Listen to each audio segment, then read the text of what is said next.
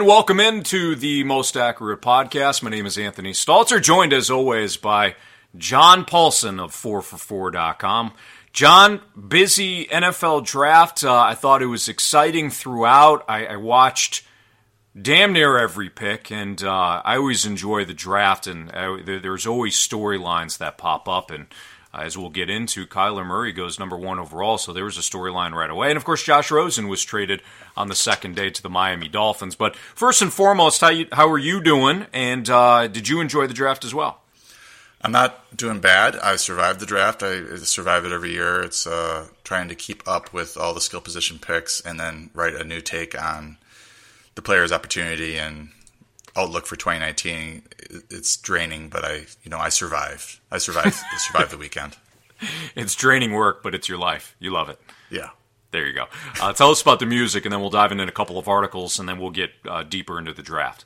Well, I'll say this, Anthony. Anyone who listened to us, our podcast at the Scores Report, the dozens of people that listened back in 2005 will recognize Battle Without Honor or Humanity. They might also recognize it from a little film called Kill Bill Volume 1, Quentin Tarantino's film. It was one of the main tracks of that soundtrack. It's written by Tomoyasu Hotai, and they recorded it back in 2004. You can, of course, find it on Spotify and all your music services, but we used that as our theme music for our first podcast back at the Scores Report, and I think I also featured it at a 4for4 podcast as well, but I thought we'd just do a little throwback today to that song to kind of get us a little misty-eyed as we head into our post-draft podcast. Yeah, to the 5 people that listen to that podcast, we can't thank you enough. Mom, Dad, we appreciate it. Look how far we've come.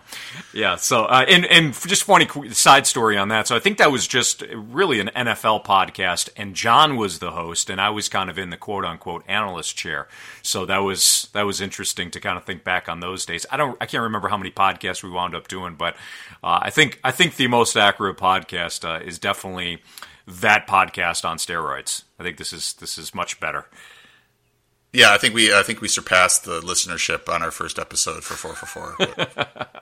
All right, today we're going to be talking about the draft and which rookies might make a big fantasy impact in 2019. But before we do that, we should talk about opportunity. Let's start with vacated targets, Don. So do you want to explain your article at 4for4.com using vacated targets to identify opportunity? What is this, and how can fantasy owners and fantasy drafters, or anybody really, how can they use this tool to help identify opportunity?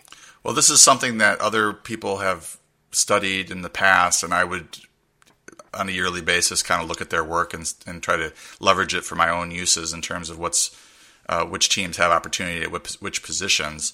But this year I thought I would go through and calculate vacated targets, vacated touches myself, and see if I could really add anything to the process if it identified some teams that otherwise wouldn't be identified. And there are some teams like Pittsburgh, for example, with targets. Antonio Brown getting traded to the Raiders. Obviously, 160 something targets that he vacated there in Pittsburgh. There's opportunity there, so that's kind of an obvious one, and they obviously popped up in my study. So, but there are also other teams that maybe weren't quite as obvious, and we can get into that a little bit later. But I thought that was good from that standpoint. It always got me thinking about, do I include Week 17? Do I look at this on a full year basis? Do I look at total targets vacated, or do I try to look at it on a per game basis? And so I kind of made some decisions on that, and I got a study that I'm really comfortable with and can use when I'm looking at these draft picks, or if I'm looking at free agent acquisitions in terms of how much usage is actually available. Okay, so when I'm looking at this and I'm scrolling down and I'm seeing the names for somebody that hasn't used the tool yet and they haven't checked out, have really dove into the article. When you list vacated targets per game, for example, Dante Moncrief, Pittsburgh, 15, and then you've got vacated targets percentage 35.7. Just one more time, how can fantasy owners read that and use that to their advantage? Yeah, so basically with Jesse James leaving and Antonio Brown leaving, there's 15 targets per game up for grabs in Pittsburgh. So that represents 36% of their total targets. They were pretty high on volume last year, so that percentage is a little bit lower than some of the other teams at the top of the table. But you're looking at James Washington, you're looking at Dante Moncrief. They also drafted a receiver to try to pick up the slack. You're looking at Vance McDonald. I think Juju Smith-Schuster already was 160 plus targets, so he's probably doesn't have a lot of room to grow. And so you kind of look at that and you're like, okay, well, 4 targets here, 6 targets there, and we're just kind of breaking up what's available. So, Oakland came in at the top at 23.3 targets available. They signed Antonio Brown, Tyrell Williams. I think those 2 players will probably eat up most of those targets. Jared Cook was one of the guys that left, so they're going to have to find they drafted a tight end, but they're going to have to, shuffle some targets over the tight end as well. Baltimore, 19.2 vacated targets, but that's a little bit misleading because half of that was with Joe Flacco.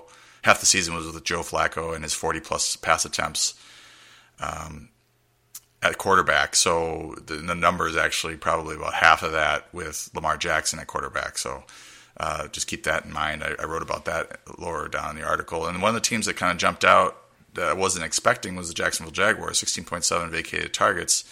TJ Yeldon left, Moncrief left, and that has opened up some opportunity there for Dede Westbrook, Marquise Lee, Keelan Cole, DJ Shark. So how are they going to divvy up those targets?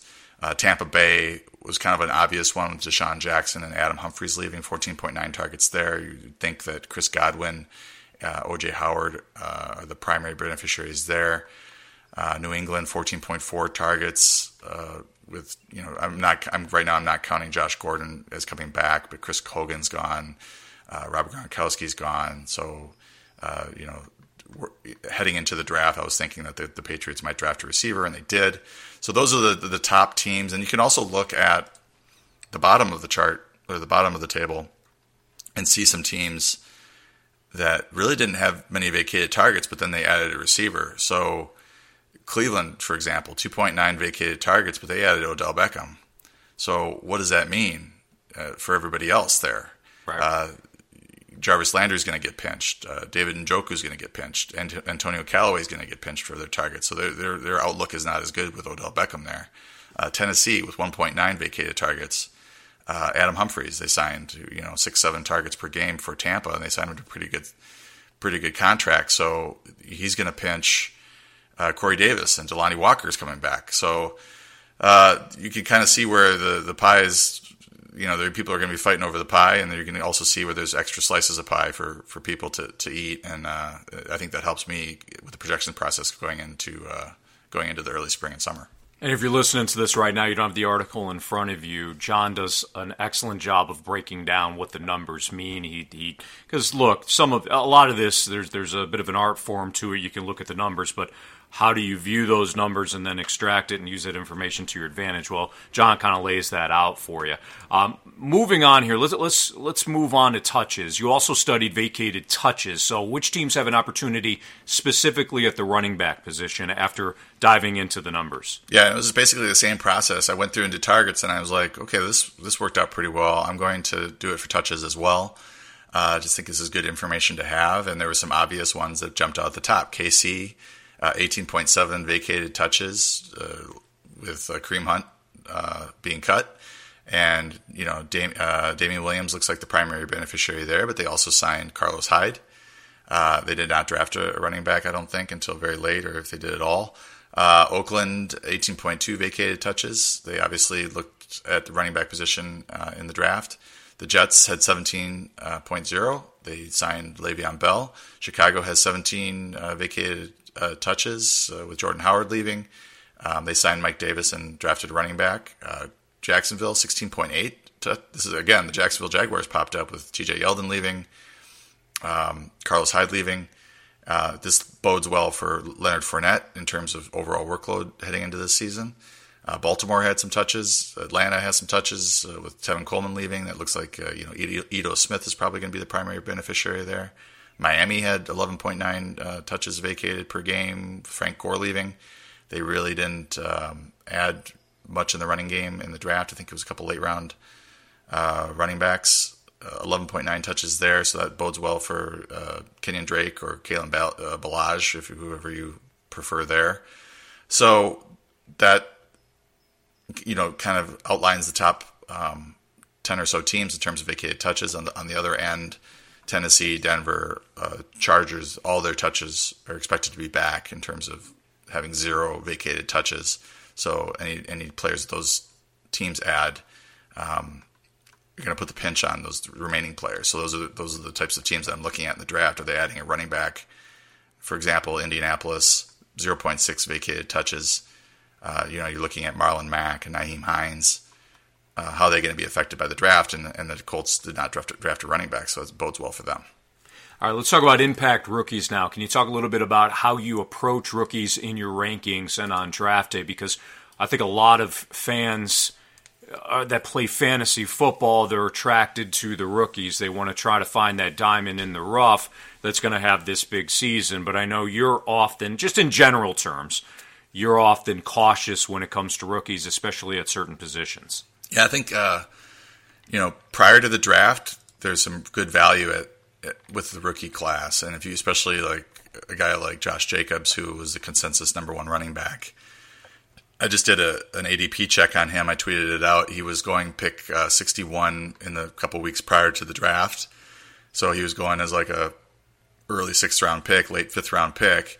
And once he landed with the Raiders, he's now going with pick 44. So those best ball drafters who took him in April in the 6th round got about a round and a half of equity because his stock rose because he landed with a team that had a lot of vacated targets and needs a running back. So I think prior to the draft there's some value, and I think after the draft I think the running backs tend to get a little bit overvalued.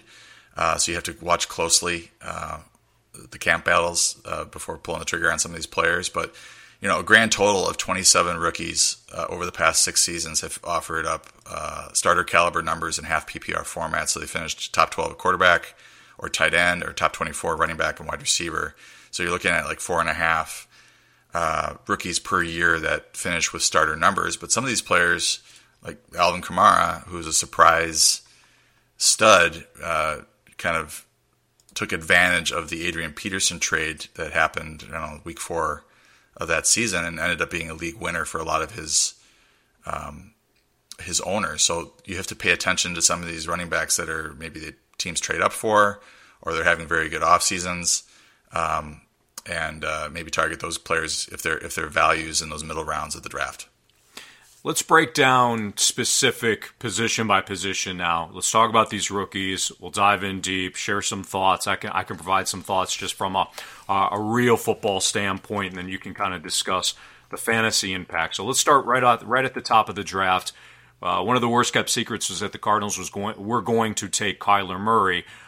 Just a brief aside here. I don't understand why, but outside of building up the drama, if you knew you were going to take Kyler Murray, why you would sabotage Josh Rosen's trade value? Because when it was time for the Cardinals to deal Rosen, teams weren't buying that Steve Keim, the general manager, was going to keep two quarterbacks. So the Dolphins wound up trading back several times in the second round. You wound up getting the worst possible second round pick that you could have from the Dolphins, they being the Cardinals. Why they didn't trade Rosen before that, I don't know, but I digress. They did take Kyler Murray with the number 1 overall pick. He's listed at 5'10", 207. The biggest knock on him is obviously his size.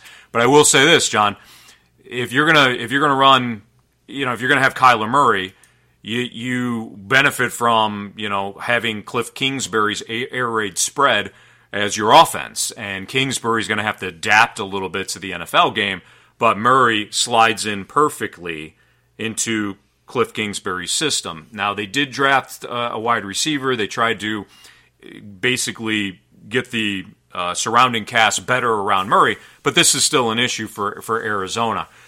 The running aspect is there. Again, the offense seems to be a fit from a fantasy standpoint. Where are you on Murray? Well, I have you broke down the Arizona Cardinals' decision on the draft and when to try to trade Rosen very well, so I won't add anything to that. They drafted 2 receivers fairly early, Andy Isabella and Hakeem Butler. to add to Larry Fitzgerald, Christian Kirk. They also have Chad Williams on the roster, although there's been some scuttlebutt that he might be moved. But it's very interesting receiving core because Kirk, Isabella, and Butler are all, first or second year players, and then you have Larry Fitzgerald, who is the grizzled vet, one of the greatest of all time. I really am looking at Isabella as a really good dynasty prospect, and it's just basically through my discussions with Kevin Zaluko, he's a contributor at 4for4. He's a computer science grad. I believe he went to MIT. Extremely smart guy. And he's got models, wide receiver model, running back model that predict chances of success in the first 3 seasons. And Isabella came in, I believe, as the number 2 wide receiver in his model. So he's going to go into more detail in his own articles on that. But that bodes very well for him. A lot of it's based on college production, and Isabella went to UMass. Is that correct? Yes. So he wasn't playing the best competition, so he might be a little bit inflated there. But his measurables are also very good as well. I look at him, learning from Fitzgerald in the slot, and having a very good career, especially in year 2, 3, 4. We'll see how he does as a rookie. Anyway, back to Murray. I have a model myself that I use to give me a starting point for rookie quarterbacks when they come in. I don't know a whole lot about them. I do study a bit, and then I look at their numbers and this model, and it gives me a starting point for what sort of projections to give them based on what rookie quarterbacks have done in the past with relation to their college stats. So Murray comes in with the highest projected touchdown percentage, the highest projected yards per attempt, the 3rd highest projected rushing yards, and the 4th highest projected rushing touchdowns in the 42-player sample that I have, rookie quarterback sample. His passing numbers in the same system as Baker Mayfield are eerily similar to Mayfield's numbers, and he's a much better runner.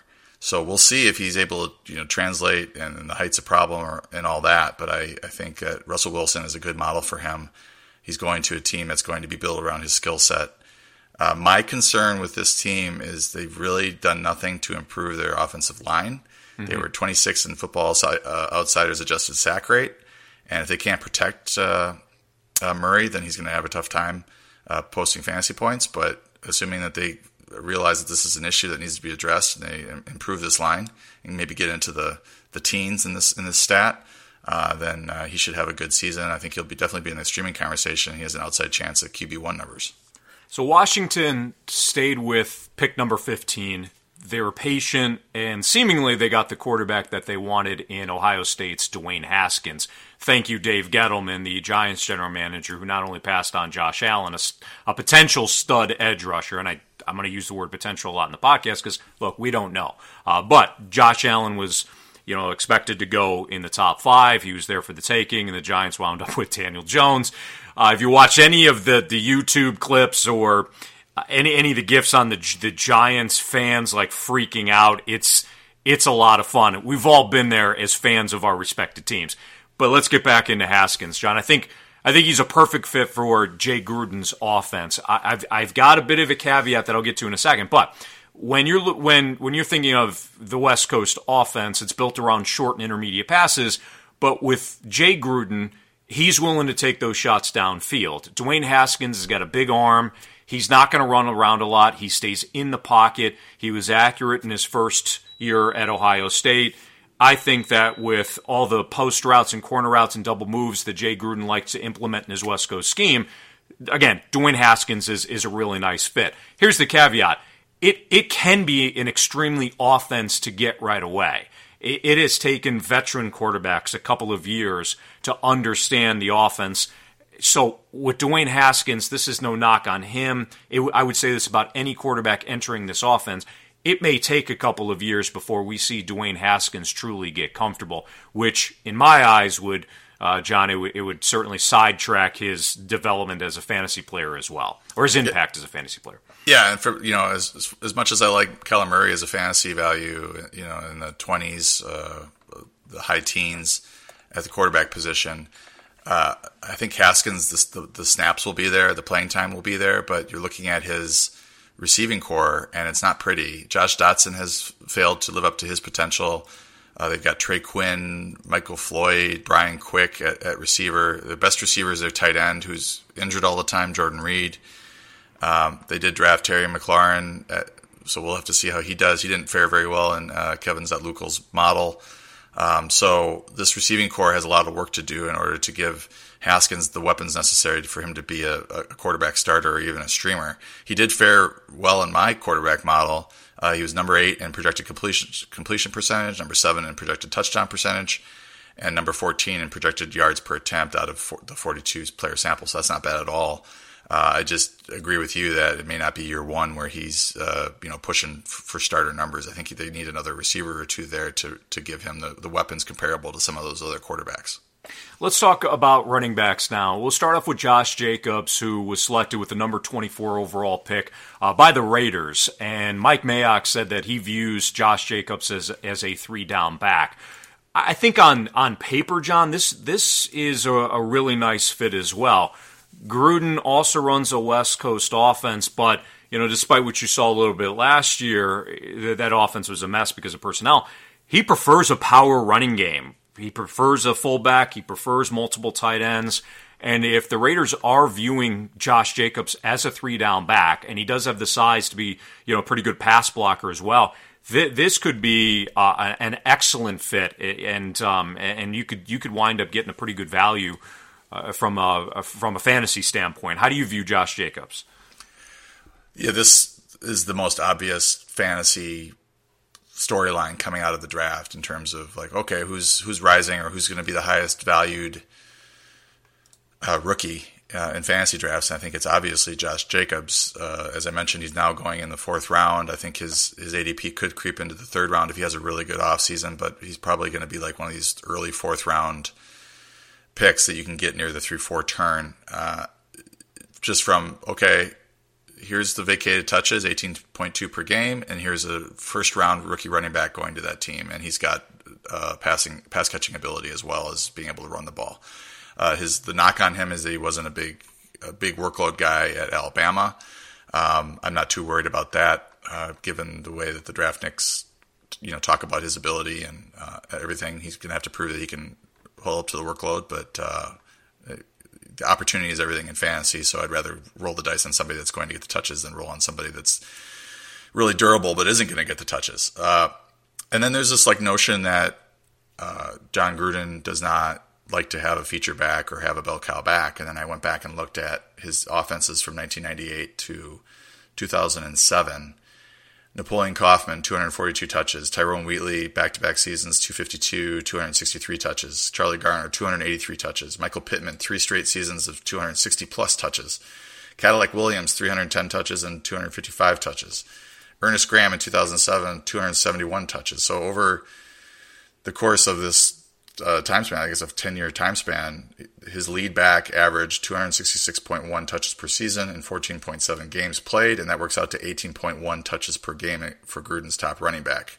And look at that. They've got 18.2 touches vacated from last season by Marshawn Lynch and Doug Martin. So you can easily slot Jacobs into that role and see him with 250 to 280 touches as a rookie. Now, the one caveat, I had a caveat for Kyler Murray with the offensive line. The caveat, I think, with Jacobs is that Jalen Richard is there. They also signed Isaiah Crowell, who's been pretty good as far as free agent available type running backs. His yards per carry is pretty good, and he's not a bad player. So Jacobs is going to have it. They're not going to hand him the job. He's going to have to beat out those 2 players, Crowell as the main runner, and then Richard as the passing down back, because Richard showed some good ability as a receiver. Jacobs won't live up to his potential or live up to that 4th round ADP if he's not on the field on 3rd downs and he's not catching 30, 40, 50 passes. So this is, you definitely want to watch in OTAs and in training camp his progress, in this camp battle with Crowell and with Richard for all these snaps. So this one's interesting. You got Miles Sanders winding up with the Eagles. Now, Jordan Howard is there. Wendell Smallwood is there. Corey Clement is there. Pumphrey, they drafted in 2017. He was a fourth-round player, more of a gadget guy. The Eagles haven't committed to a player like Miles Sanders early in the draft at any point. So since Howie Roseman got there, again, Miles Sanders has been the highest-rated running back that he has taken. So you would think, John, that the Eagles will rely heavily on Sanders, but you've got all of these players there. How do you kind of sift through whether or not Miles Sanders will become a focal point at some point during the season? Well, Doug Peterson just hasn't gone to a lead back or a bell cow back, so you just need to realize that this is probably going to be some sort of committee. Jordan Howard is not good in the passing game, and Miles Sanders is good in the passing game. So you could see a 1-2 punch with these two players. You could also see Wendell Smallwood, Corey Clement on the field as well. So this is going to be kind of an ugly situation. You really need to have, Sanders needs to have just an outstanding camp in order to turn in lead back, 15, 18 touches per game in this offense. I just think it's more likely that they're going to divvy up this workload amongst several guys. Here's a player right now that we know what the role is going to be, but it could expand based on a situation that we saw unfold back in January and then in February. That situation is in L.A. with Darrell Henderson, who was drafted by the Rams, who traded up for him, took him with the number 70 overall pick. Henderson, if you watch him in Memphis, dynamic player, 8.2 yards per carry in his junior year. He's a smaller back, 5'8", 208, but he's explosive.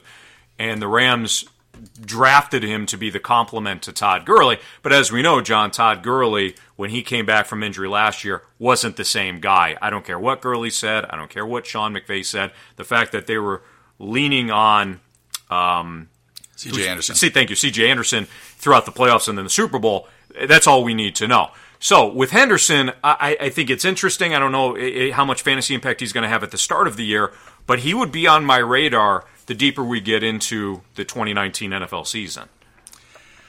Yeah, this is it was kind of an eyebrow-raising moment. I guess it shouldn't be so much with what Gurley struggled with towards the end of the year with his knee, and he has arthritis in his knee, so this is going to probably be an ongoing thing with him. Henderson is definitely somebody that should be drafted in those later rounds if he's available. I'm very interested to see where his ADP lands with Gurley being such a stud and being a first round pick. Where do fantasy owners value his likely backup?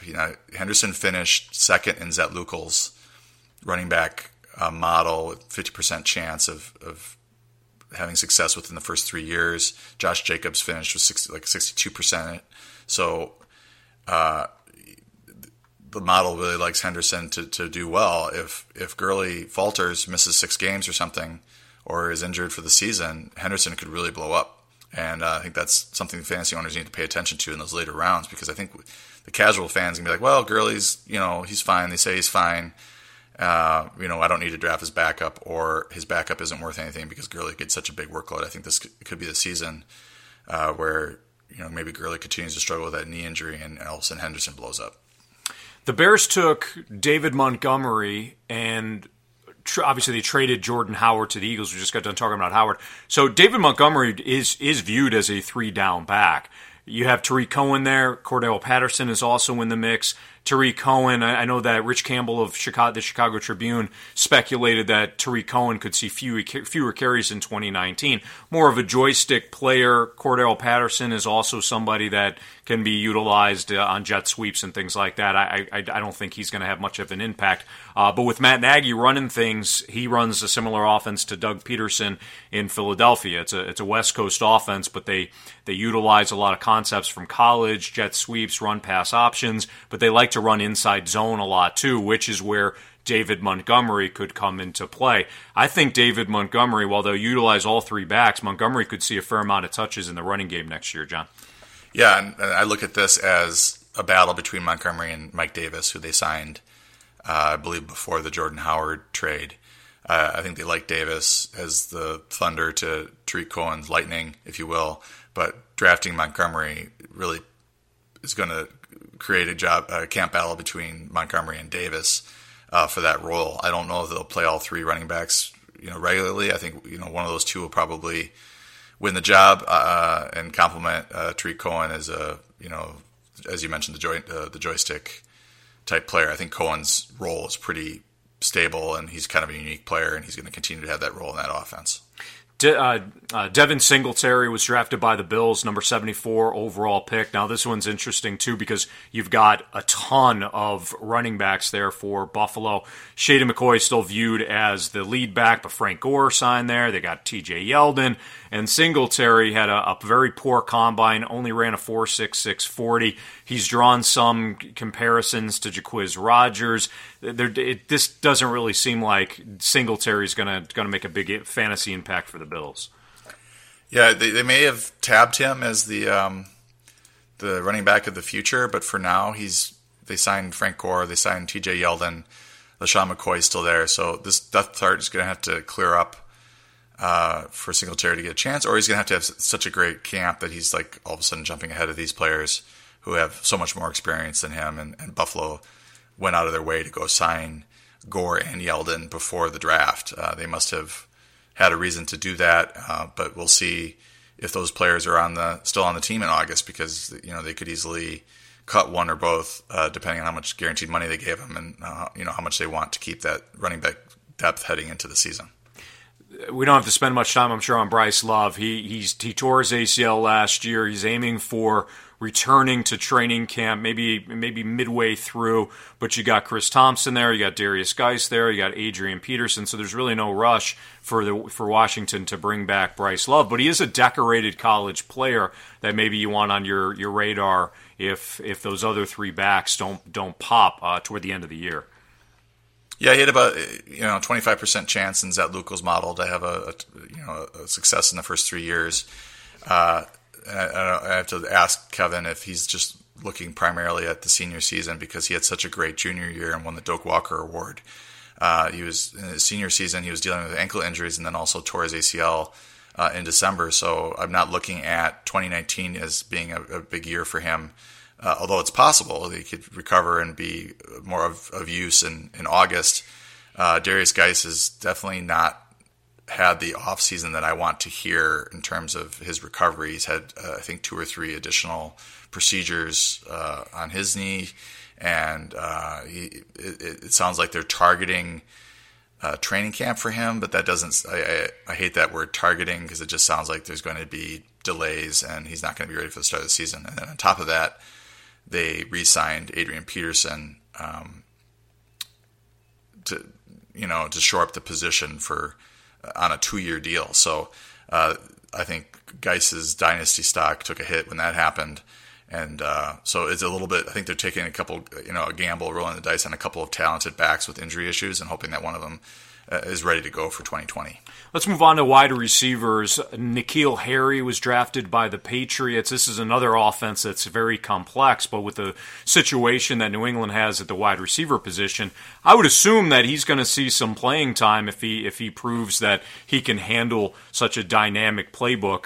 Maybe Harry doesn't pop off in the first couple of months of the season, but somebody, again, to watch in the second half. Yeah, Zet Luko likes him, or his model likes him. 75% chance of having success in the first 3 years. I'm really looking forward to Kevin's articles, and they'll go into more detail about his model. And he continues. What I like about him is that he continues to test and improve his models as he gets more data. But this is obviously a great situation. Tom Brady is not the thrower that he once was, but the 14.4 targets that I mentioned earlier in terms of opportunity that are up for grabs there really bodes well for Harry. Julian Edelman can take some more workload. They re-signed Philip Dorsett. Josh Gordon is still sort of out there as a possibility of coming back.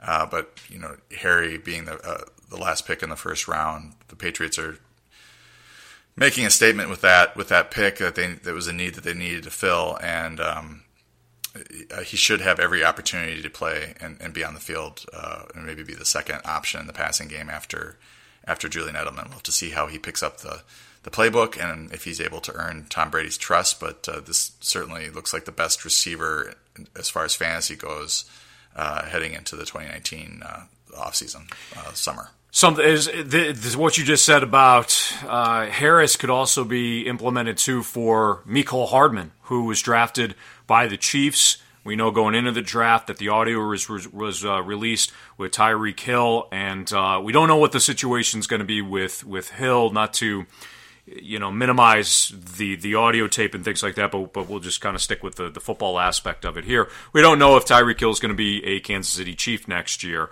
or in the league at all. So Hardman comes in. He was one of the fastest players at the Combine, 4.33 speed, and if Tyreek Hill is likely to be suspended, released, what have you, then Hardman's going to see some heavy snaps right off the bat.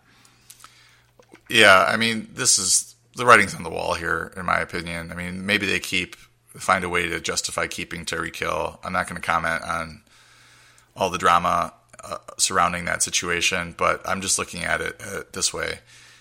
The Chiefs took a Tyreek Hill clone in the second round, 56th pick of the draft. I think they're signaling that they're planning to part ways with Hill, or at least acknowledging that there's a good chance that they part ways with Hill.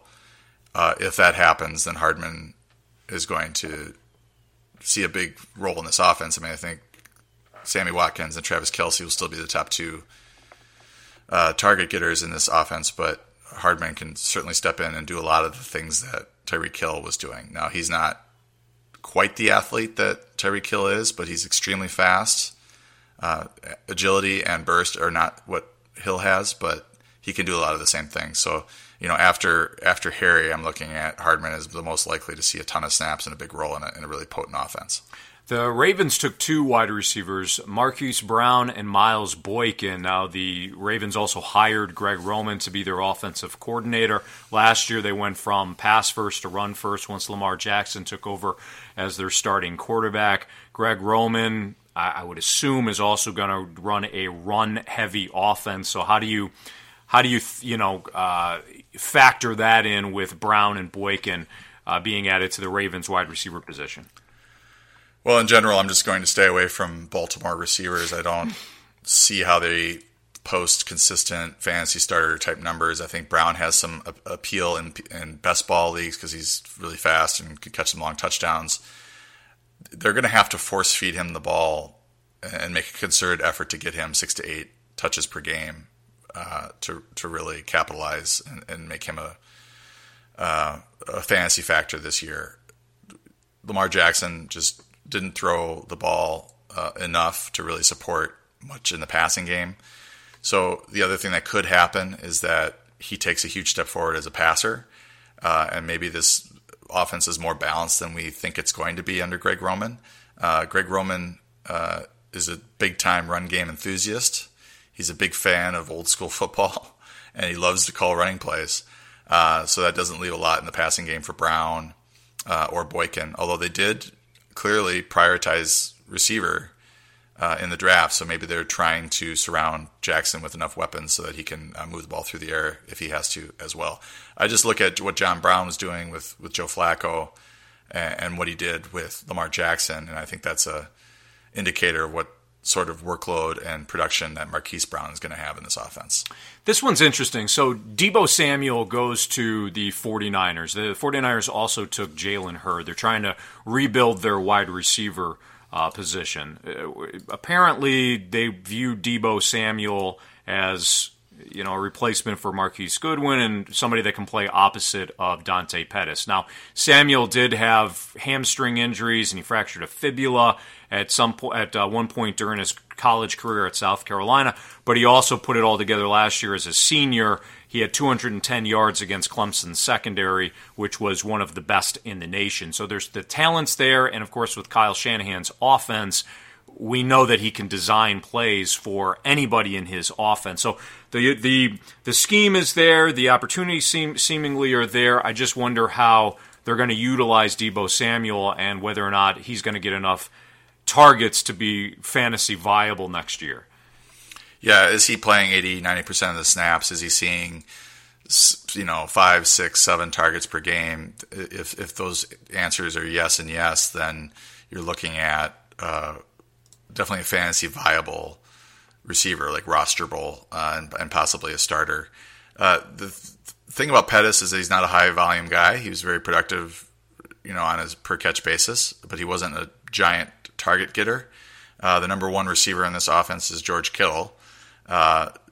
Marquise Goodwin was also a low volume guy. So Samuel, if he steps into 6 to 8 targets per game, then he's in pretty good shape. But the funny thing is about Zach Lukel's model on these two receivers is that it actually shows Hurd, having a better chance to have success in the first 3 years than it does Samuel, 45% to 36%. So that's just kind of an oddity in terms of what the model values. It does value draft pick and also college production. So you can look at his articles when they come out and get more detail on that. But the 49ers did prioritize Samuel over Hurd in this draft. Now, the Packers also valued Jamon Moore over Marquez Valdez-Scantling and Equinemius St. Brown last year, and the last two guys, I'm not going to try to pronounce their names again, played quite a bit more than Moore did. So things, can change from draft day, getting into camp and getting into the season. So definitely camp battles to watch there in San Francisco at the receiver position. The Titans selected A.J. Brown with the number 51st overall pick. He's 6'1", 226. Broke Ole Miss's all-time records in receiving yards and 100-plus yard games. So very productive player while at Ole Miss. But I've got big-time questions about the Titans' offense this year. After Matt LaFleur was hired as the head coach by your Green Bay Packers, the Titans stayed in-house and promoted their tight ends coach, Arthur Smith, who has zero play calling experience. I don't really know what to expect, not only from Smith, but Marcus Mariota, who's on yet another offensive play caller. So just like you noted with, hey, I'm going to stay away from wide receivers from Baltimore earlier, I think I'm going to do the same thing for the Titans. Yeah, and this is, the vacated targets situation. 1.9 vacated targets for the Titans, and they added Adam Humphries and A.J. Brown. So what does that tell you? Corey Davis is under pressure. Delanie Walker back. This is a lot of pass catchers right now, and just not a lot of targets up for grabs. It's hard to like A.J. Brown from a situation standpoint. Maybe long-term he's okay. Kevin's model liked him as the number 3 receiver behind N'Keal Harry and Andy Isabella, but he has about a 50% chance of having success in the first 3 years. So I like this pick from a Marcus Mariota standpoint, but I just think that pecking order in that receiving core is going to be so crucial to any of those players really having much fantasy value. Corey Davis was not really a fantasy starter. I mean, people started him because they had to, or felt like he was going to. My hand's in the air, by the way. Yeah, to break out, and there were games where he was okay. But he wasn't like a legit fantasy starter last year, and that was with Delanie Walker out. Right. So now you're adding Delanie Walker, A.J. Brown, Adam Humphries to this offense. Who's going to start? Like, who's going to be a fantasy starter for this team other than maybe Walker at tight end? Yeah, I mean, I love Corey Davis too. I really do. I think I had him in our league. I believe I held on to him as one of my keepers, just because one, I needed wide receivers, but two, look, the talent is there. I watched him play a lot at Western Michigan. He's got the frame, the size, the speed, everything, but I don't know if it's a Marcus Mariota issue. I like Matt LaFleur as a play caller, but it just didn't mesh in Tennessee. So again, I'm just going to kind of stay away from it. Here's an interesting situation. I feel like I've said that a couple of times now on the podcast, but this is with Doug Baldwin potentially retiring. He's got a serious he's got a serious health issue and doesn't look like he's going to be back. The Seahawks traded up with the Patriots to select Ole Miss wide receiver DK Metcalf with the 64th overall pick. They gave up 2 selections to move up to get him. Highly productive player in just 19 career starts at Ole Miss. 4.3340, so he's an absolute blazer. But this is another offense, and we've got done talking about Greg Roman in Baltimore, where Schottenheimer wants to run the football a lot. And really, it's Pete Carroll that wants to run the football a lot because Schottenheimer, his roots are with Air Coryell. He wants to go vertical. So if it's more Brian Schottenheimer's offense, DK Metcalf could have a huge impact. And again, I'm assuming he's going to get some opportunities with Baldwin likely gone. But we saw last year the Seahawks just want to pound the football with Pete Carroll as their head coach. So what do you make of Metcalf's situation in Seattle, and do you think he could have a decent impact as a rookie? Well, some people heading into the draft had Metcalf at the top of their wide receiver board, and we ended up, 7th, 8th receiver off the board. Actually, let's see, 1, 2, 3, 4, 5, 6, 7, 8, 9th receiver off the board, which was, a big surprise on draft night to see him fall that far. Not the greatest route runner, but just a ridiculous speed, straight line type speed. So not, you want to compare him to Tyler Lockett. No, Tyler Lockett can run routes. Metcalf is just kind of a go guy. He probably has 3 or 4 routes in his route tree. So the question is, really, it's Doug Baldwin. If Baldwin's healthy enough to play, he's going to see his 6 to 8 targets per game. It's already a run-oriented offense. I think Tyler Lockett continues to improve. His role doesn't change much, and there isn't much room for DK Metcalf. If Baldwin does retire, now there's 80, 90% of the snaps at a receiver position available to Metcalf, and if he can put it together, he could have a fantasy relevant season. I don't think he's going to replace Baldwin in terms of fantasy points, although Baldwin wasn't very good last year, but in previous years he was obviously very good. But Metcalf, if he's on the field playing 80, 90% of the snaps, playing with one of the most efficient per fantasy point per attempt quarterbacks in the history of the league, keep that in mind. Metcalf could 4 or 5 targets per game post fantasy starter numbers with Russell Wilson throwing to him if everything goes perfectly for him. Since you just got done talking about DK Metcalf, it's a perfect transition to Paris Campbell, who was selected with the 59th overall pick by the Colts. He played at Ohio State. Not really a guy that runs a versatile route tree either. He's somebody that is, again, extremely fast. He had some return ability, ran a 4.31 at the combine, but he runs a lot of short routes. There is a spot for that type of player. There's a role for that player in Frank Reich's offense. They like to go up tempo to take advantage of Andrew Luck's ability to command an offense. They need somebody there opposite of T.Y. Hilton, but as we saw last year, there's a lot of targets going to the tight end as well. At the end of the day, I just don't see that Campbell, while he could make highlight reel plays, John, I don't think there's going to be enough targets for him in that offense. Yeah, this is in some ways similar to Marquise Brown in Baltimore. It's just the usage. Is it going to be enough to support a fantasy starter? If there's an injury to T.Y. Hilton, or they also added Devin Funchess to this offense, and you also have Eric Ebron and Jack Doyle, who if you assume Jack Doyle's going to be healthy this season, maybe Campbell is the 5th option in this passing game after those 4 guys. So you don't head into the season thinking that he's going to post fantasy starter numbers, but he is a talented guy, catching passes from a very talented quarterback with a good offensive coordinator that knows how to use his skills. So, maybe if attrition takes its toll on one of these tight ends or Funchess or for Hilton, then all of a sudden Campbell's in a bigger role, but you're looking at him as kind of a prospect player to draft in the 12th round or something like that.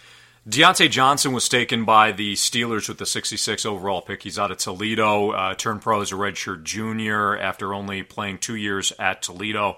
Productive guy, didn't really tear up the combine, but one thing that the Steelers have shown repeatedly is that they can find wide receivers.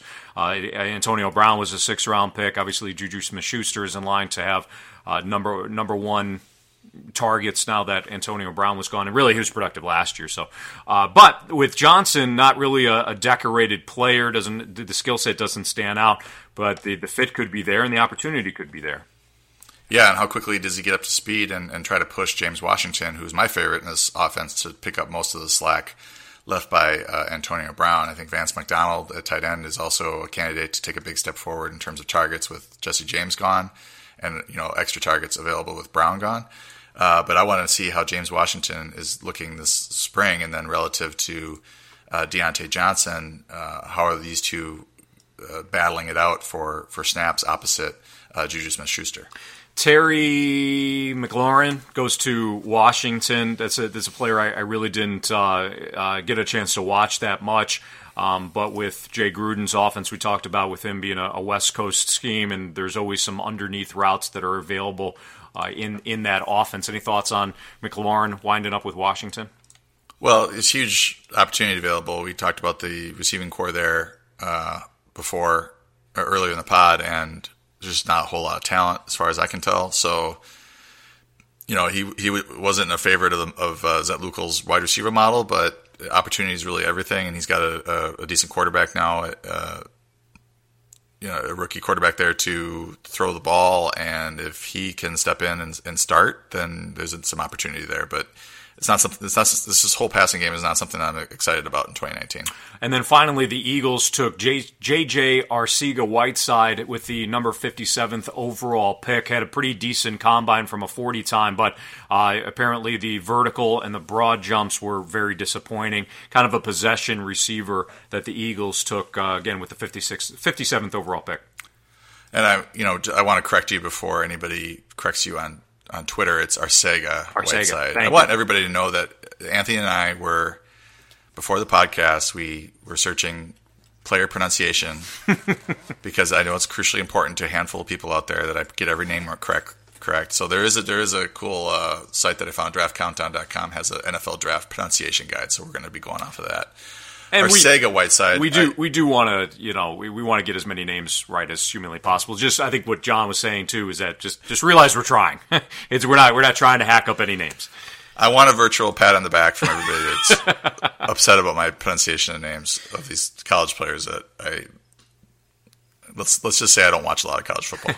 Anyway, his situation is not great in Philly. I mean, it may open up for him, but the fact that they took a receiver, much like when they took the running back early, they're adding to an already pretty crowded receiving core. Alshon Jeffrey, Deshaun Jackson was added to this team this offseason with a trade, Nelson Aguilar, and then you have, Zach Ertz at tight end who gets a ton of targets, and Dallas Goedert, who they drafted early as well. So they continue to add weapons to this offense, and there's only, targets are finite within an offense, and I don't see how Arcega-Whiteside, has a fantasy relevant season if the depth chart remains as it is.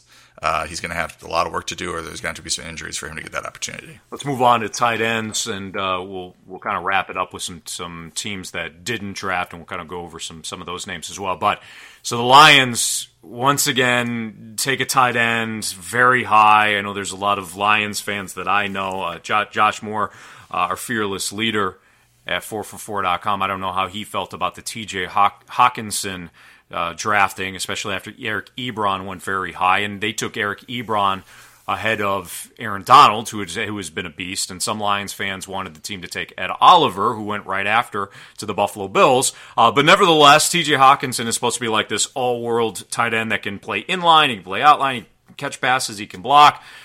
If he's not Rob Gronkowski, I don't know why you take him that high, John. But nevertheless, what do you think about T.J. Hawkinson winding up in Detroit from a fantasy standpoint? Well, Marvin Jones is there. Kenny Galladay's there. Obviously they lost Golden Tate. They traded him away midseason last year, so there's some targets available there. Eric Ebron went and had an all-pro season at Indianapolis. So I don't. This is a little bit of a strange pick. He is a good all-around tight end. He was being graded as a first-round talent. I know I was talking with Pat Fitzmaurice, who's my fellow Packer fan, who I chat with quite a bit on Twitter, and we were thinking that Hawkinson wouldn't be a bad pick at 12 since Jimmy Graham's sort of on his last legs. So, the stock was there. I just don't know that this offense is going to be pass-heavy enough to support three pass catchers. I think Jones is going to be good. I think Galladay is going to be good. Hawkinson may get 5 to 7 targets per game, but I kind of doubt it, just given the run-heavy tendencies of head coach Matt Patricia, who's a defensive mind, and defensive minds tend to want to protect their defenses by running the ball a lot, and Darrell Bevel will likely go along with that. So I I just don't know if the volume is going to be there in this offense to support him. And obviously, rookie tight ends generally do not make much of a fantasy impact unless they are thrust into a huge role like Evan Ingram was a couple of years ago. So I just don't see the volume being there for Hockenson. And then finally, the Broncos traded back in the first round with the Steelers, and their first pick was Noah Fant from the other tight end from Iowa. And Fant is supposed to be regarded as more of a tight end that you can line up in the slot. Broncos need to add more offensive pieces. Joe Flacco's there, but at some point Drew Lock is expected to take over. Do you see some targets being available for Noah Fant? Yeah, I think the reason we're talking about Hockenson and Fant is that these are players that were highly drafted that probably will see starter snaps, and that's the first step to getting into the tight end one type rankings. But Fant, at best, is going to be the third option in the passing game behind Emmanuel Sanders and Cortland Sutton. And couple that with the rookie tight ends generally disappoint. He and Hockenson might end up in the streaming conversation if things are going well or if there's an injury ahead of them. But there's not somebody I'm going to run out and try to draft on draft day. All right, so let's go over some teams here that didn't draft a specific a specific position, I should say. So the Bucs didn't draft the running back. They got Peyton Barber, Jacquizz Rodgers, Ronald Jones, Andre Ellington on the roster right now. Your thoughts on the Tampa Bay Buccaneers not drafting a running back? Yeah, this is a little bit up in the air. There's a little bit of a mystery here as to what the Bucs are doing. They re-signed, and I don't say that in a critical manner. It's just like I'm trying to read the tea leaves here to figure out who they want to start. Right. They re-signed Peyton Barber, who's not that old. I think he's 24 years old. I believe I saw that on Twitter, and I was kind of surprised. I should probably double check that before mentioning it on the podcast. So I'm sure I'll hear from listeners. Not like he seems like, I don't know. He seems like he's 30, just maybe because he runs slow. But he was a starter last year and did pretty well. And we have Bruce Arians now, the head coach there. The offense is going to be better. So there is some opportunity here for running back. And the other question is Ronald Jones. The GM there said that he was the most impressive player, one of the most impressive players in spring training, Ronald Jones. I went back and looked at Kevin Zutlukel's model from last year, and Jones came in as a second or third most likely successful running back out of last year's draft class. So he was dreadful last year, averaged 1-point-something yards per carry, was barely playing. So you really want to see if he makes a big leap forward and it ends up starting. If that's the case, he's going to be a fantastic value because he's going in the 10th round. So I think, as a 10th round, 9th, 10th round pick, you're kind of going off of last year's draft stock, and maybe he makes a big leap forward because there just really isn't a whole lot of competition in terms of his talent level on the roster. I mean, Barber's okay, Jacquizz Rodgers is okay, Andre Ellington at this stage in his career is okay, but none of them are like bona fide bell cow lead back type material right now in today's NFL. So Ronald Jones is somebody I'm going to monitor closely this spring. By the way, Peyton Barber's 24. Nice. Andre Ellington is 30, and Jacquizz Rodgers is 29. So there's your ages for your Tampa Bay Buccaneer running backs. The Dolphins didn't draft a running back either until the 7th round. They have Kenyan Drake. They've got Kalen Ballage. They've got they drafted Chandler Cox and then Miles Gaskin in the 7th round. Miles Gaskin was a running back at Washington that played all 4 years. So there's some tread on those tires. The Miami Dolphins running back situation, your thoughts? I think Kenyan Drake might be a post-hype sleeper again, and we'll see what the new coaching staff and the new regime thinks of him relative to Ballage. But he just wasn't utilized in a consistent manner by Adam Gase, and now Gase is gone. Do they start to feed Drake because he's a dual threat guy, and if he's catching 4 to 6 passes a game and can get even 12 to 13 carries, you're looking at a pretty good workload. So we'll see if he's the lead back in camp and all that. His ADP has dropped significantly since last year, due to what his usage and everything and his production last year. But he didn't really have that bad of a season when you look at his numbers. So that's a camp battle we got to monitor. And the fact that they didn't draft a running back is good for Drake for sure. It's also good in Indianapolis because your guy Marlon Mack is there. no running back that the Colts drafted, and then Jordan Wilkins. So the Indianapolis running back situation, at least right now, looks like it's going to stay the same as it was a year ago. Oh, yeah, and I should have mentioned Nyheim Hines on the rundown here, too. Those three. I mean, Hines ends up being the kind of the passing down guy, but Mack was seeing a big workload when he was healthy, and I think that's going to continue. His stock certainly rose a little bit with the Colts ignoring the running back position in the draft. Jaguars did not draft a wide receiver. They still have D.D. Westbrook, Marquise Lee, Keelan Cole, DJ Chark. They lost Dante Moncrief in free agency. Who benefits from the fact that the Jaguars did not draft the receiver? Well, Westbrook's pretty good, and when Lee was healthy, he was seeing a good portion of the targets there. So, I look at Westbrook and Lee as the likely starters there. Cole had his chance last year and really didn't grab it. I think Chark might, end up being the third receiver there, and you're looking at Westbrook, Lee, and Chark as the top three. They drafted a tight end, I believe.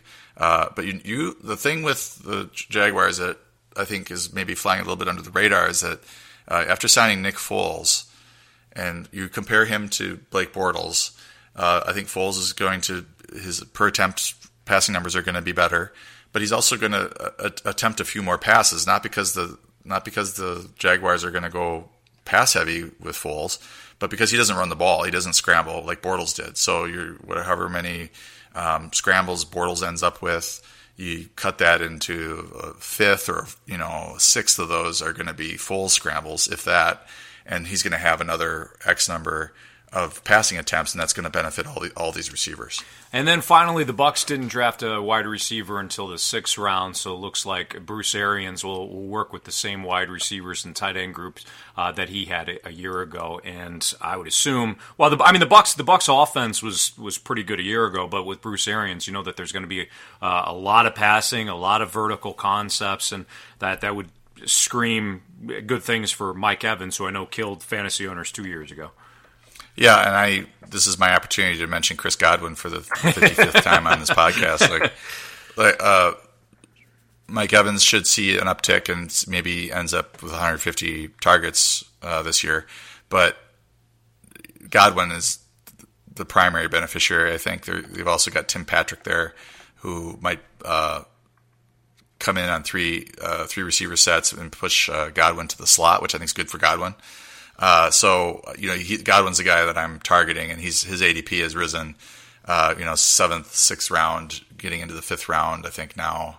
But I think he's, if you can get him in that 5th, 6th area, I think he's a good pick. And the fact that they didn't draft a receiver just means less competition. I think his role is going to be pretty stable this season, and he's already been talked about as a potential 100-catch player. I don't know if I think that's overshooting it. I think that's it's a lot, a little high on the estimation, but 80 catches, 1,200 yards maybe, and he's definitely a factor in the red zone. I think he could have a breakout season this year. That's John Paulsen. You can follow him on Twitter at 4for4_John. You can follow me as well if you're so inclined at Anthony Stalter. This has been the 4for4.com, the most accurate podcast, draft edition. John, I'm assuming we are going to circle back probably around training camp time ahead of preseason. What do you think? Well, we usually do a pod after I release projections, and that will probably be our initial projections probably be out in 2 to 3 weeks. So I think we will be hitting back in about a month to talk about maybe each position, podcast for a position or a podcast for every 2 positions, and talk about the rankings a little bit because some guys are going to jump out that I'm not thinking of right now as values as I put the projections together, because I got to start divvying up all these stats to all these different players, and eventually guys emerge that you weren't sort of expecting, and right. You compare that with ADP, and all of a sudden you have a list of value players. So I think we're looking at that in probably a month. There you have it. All right, we'll continue to retweet this podcast. It was an hour long, a lot of really good information there. Hope you enjoyed it. Normally our podcasts are around 20 to 35 minutes or so. But again, hope you enjoyed kind of the long form today. For John Paulsen, I'm Anthony Stalter. We'll see you next time on the Most Accurate Podcast.